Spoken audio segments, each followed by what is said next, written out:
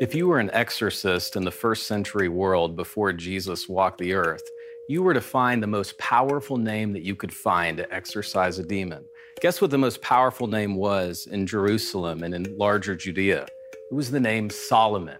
They would say, "I adjure you by the name of Solomon." And then what happens?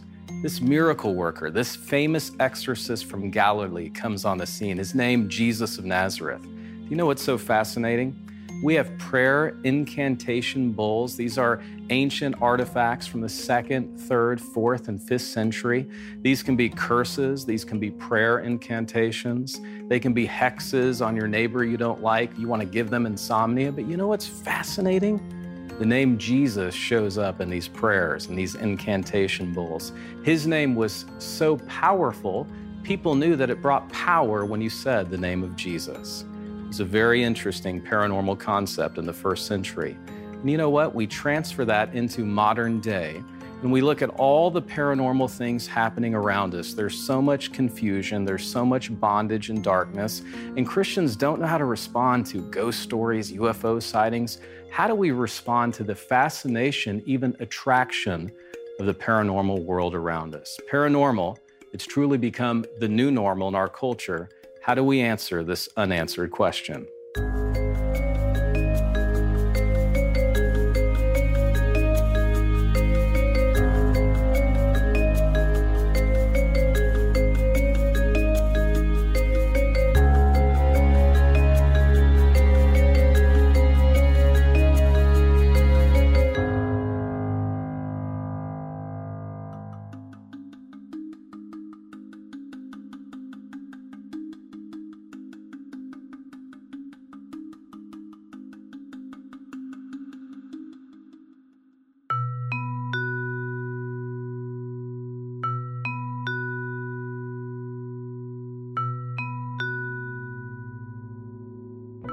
Orrin Pelly was a software programmer in San Diego, and after moving into his first home, he said he wasn't used to living so far away from his friends and family in a neighborhood that was so quiet.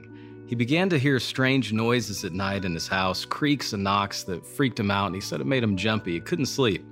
The 37-year-old programmer had never had any experience with movies, but he had a brilliant idea.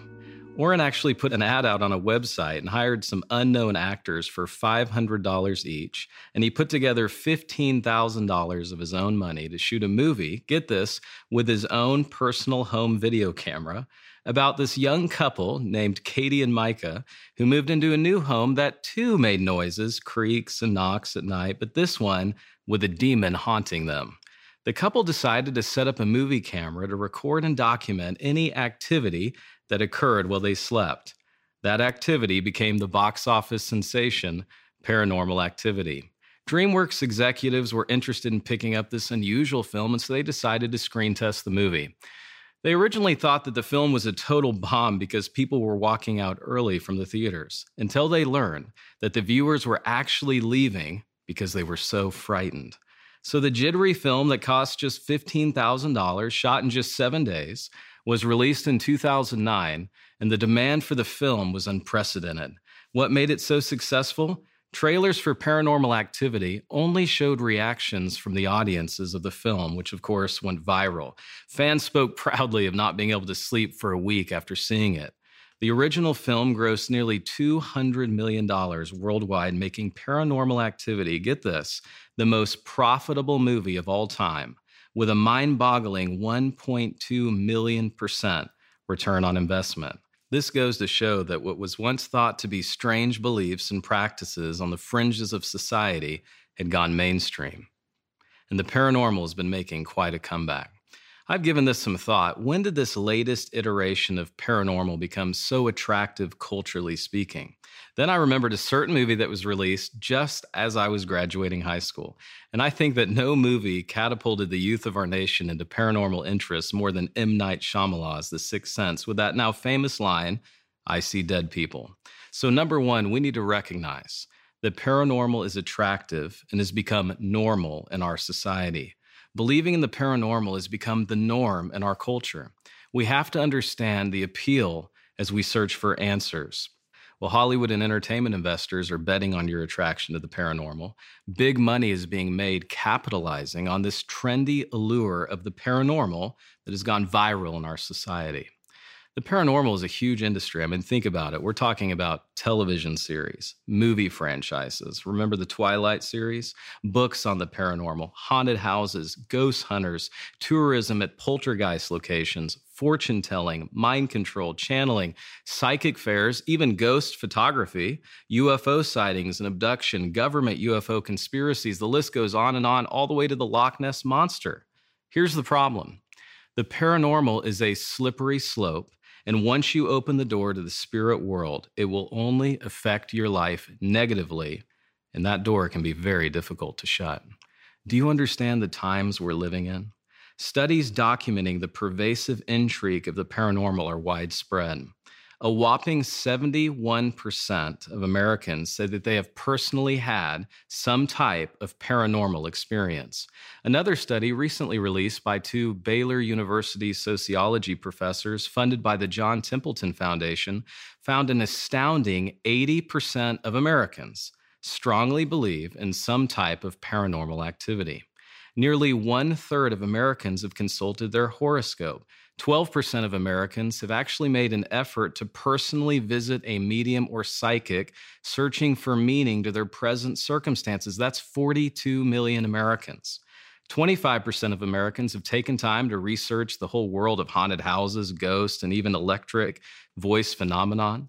Now, some of you may think that the paranormal, this fascination is something just for uneducated people. Well, actually, did you know that the statistics actually say quite the opposite?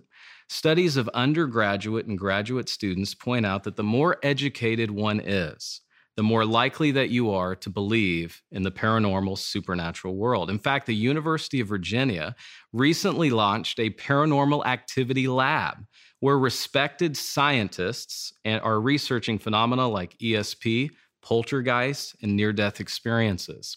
So really, I think we're just asking the wrong question. The question is not if one believes in the paranormal. Rather, the question should be is how much experience have you had with the paranormal? And more importantly, why? Number 2, the paranormal teaches a false gospel, makes promises that it cannot keep, and it will always bring me into bondage and confusion.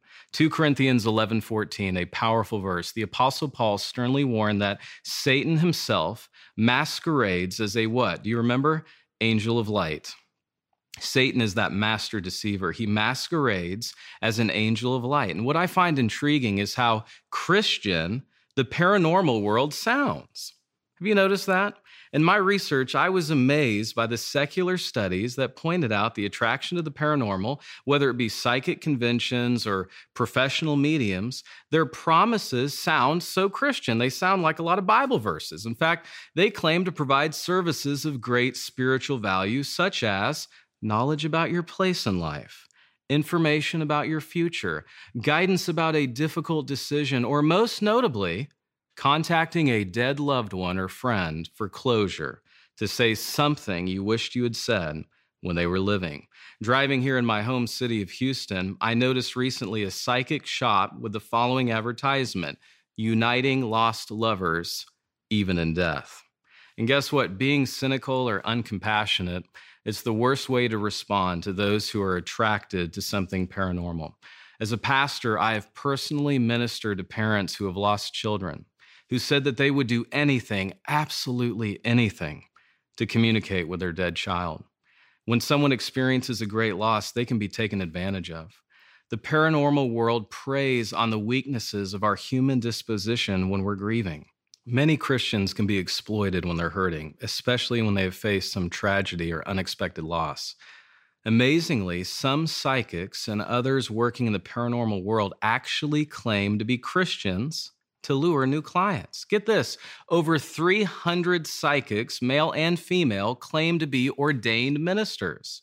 So not only are you consulting a necromancer, but you're actually consulting an ordained necromancer.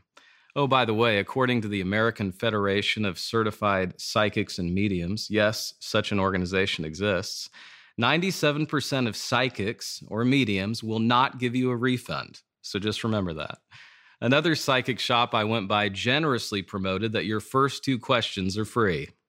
1 out of 3 psychics only use their first name, and most of them, statistics show us, use an alias.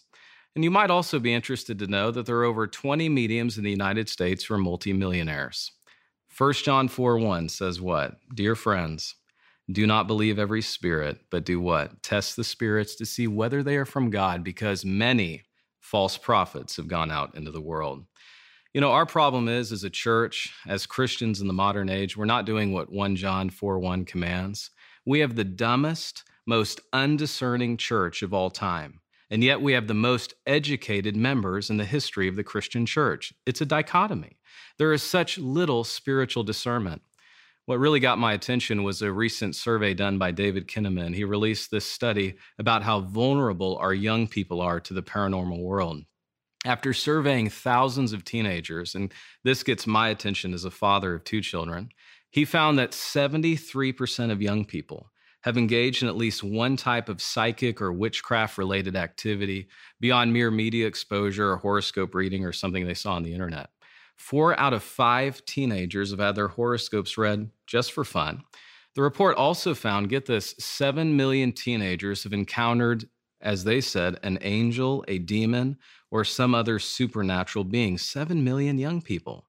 Most notable to me was the fact that only 28% of our young people said they had learned anything in their church to help inform their views about the supernatural world.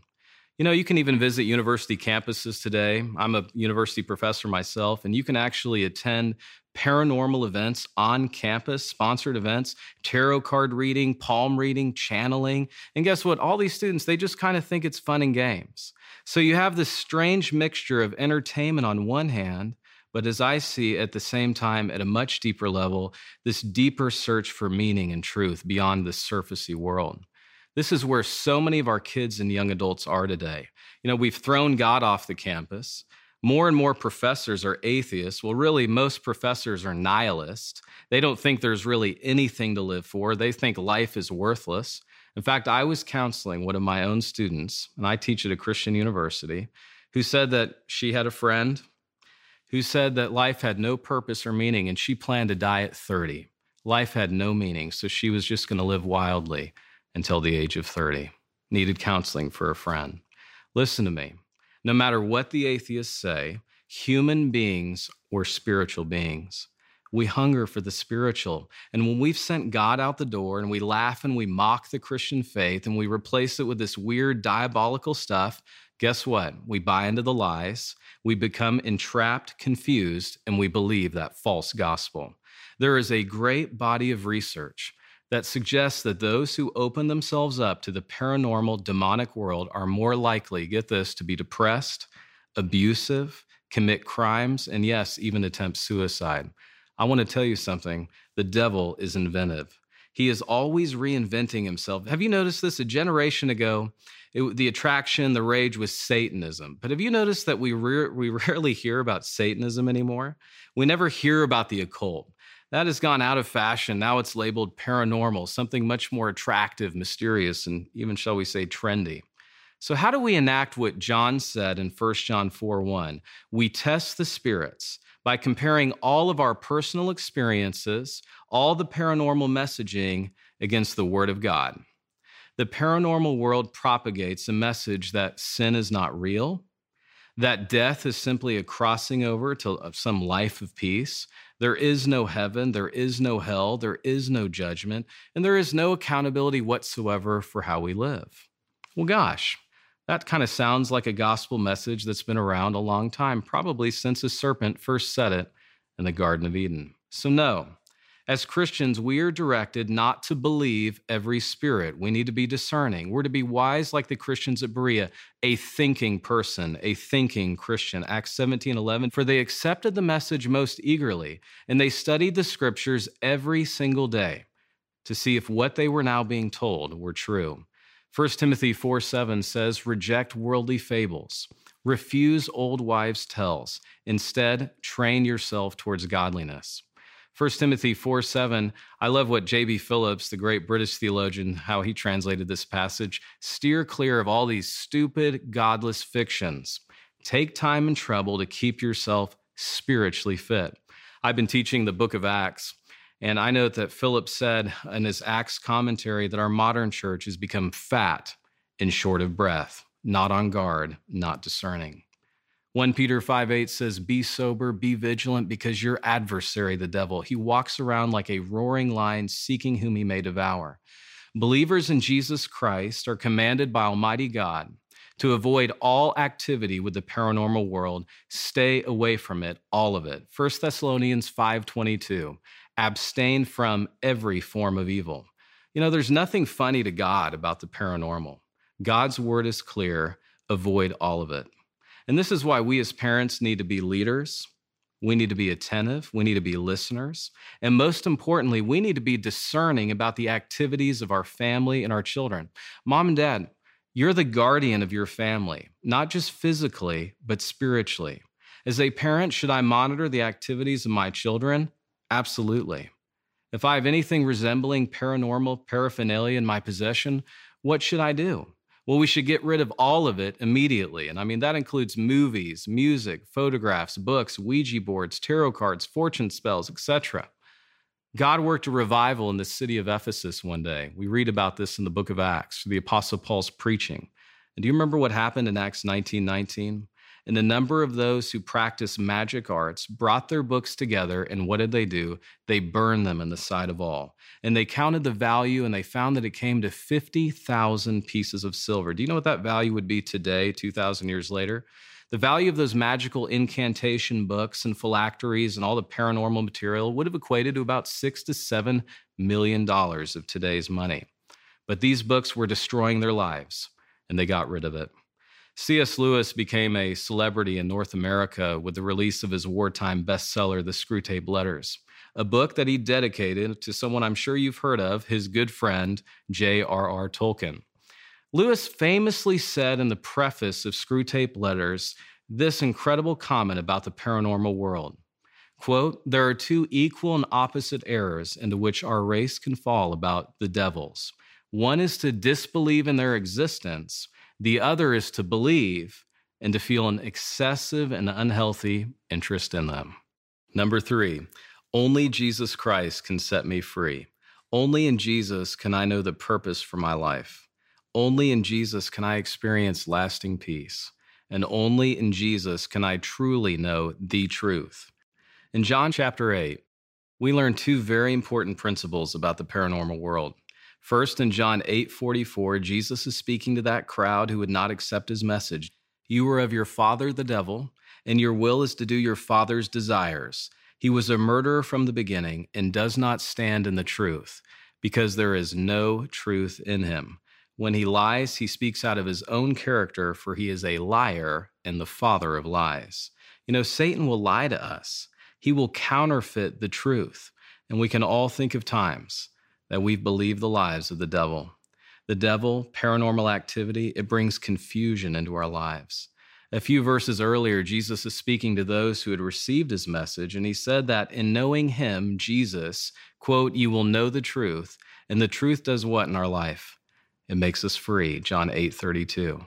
Some of you listening to me right now, you need to be set free. You need freedom in your life. Staying in John 8, Jesus said in verse 12, "I am the light of the world.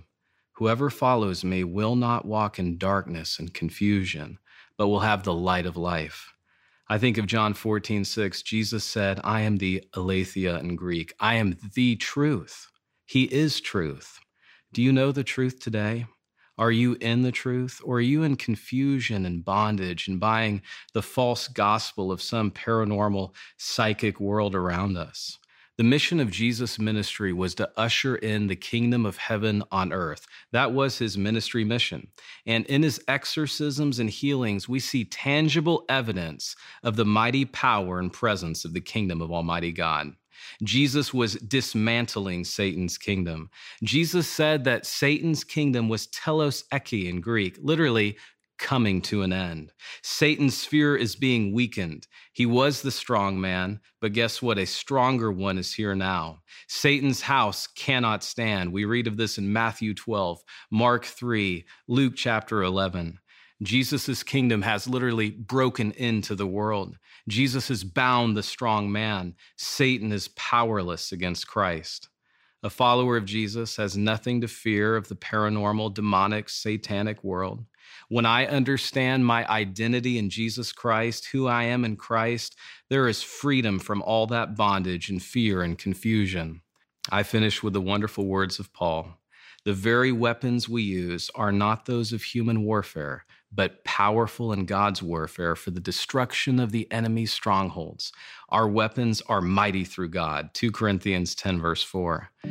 I think of Will Reagan's song, Break Every Chain. It could not be more true. There is power in the name of Jesus to break every chain. There's an army rising up to break every chain. There is power in the name of Jesus. Never forget, Jesus said all authority had been given to him. Yes, Satan is mighty, but God is almighty.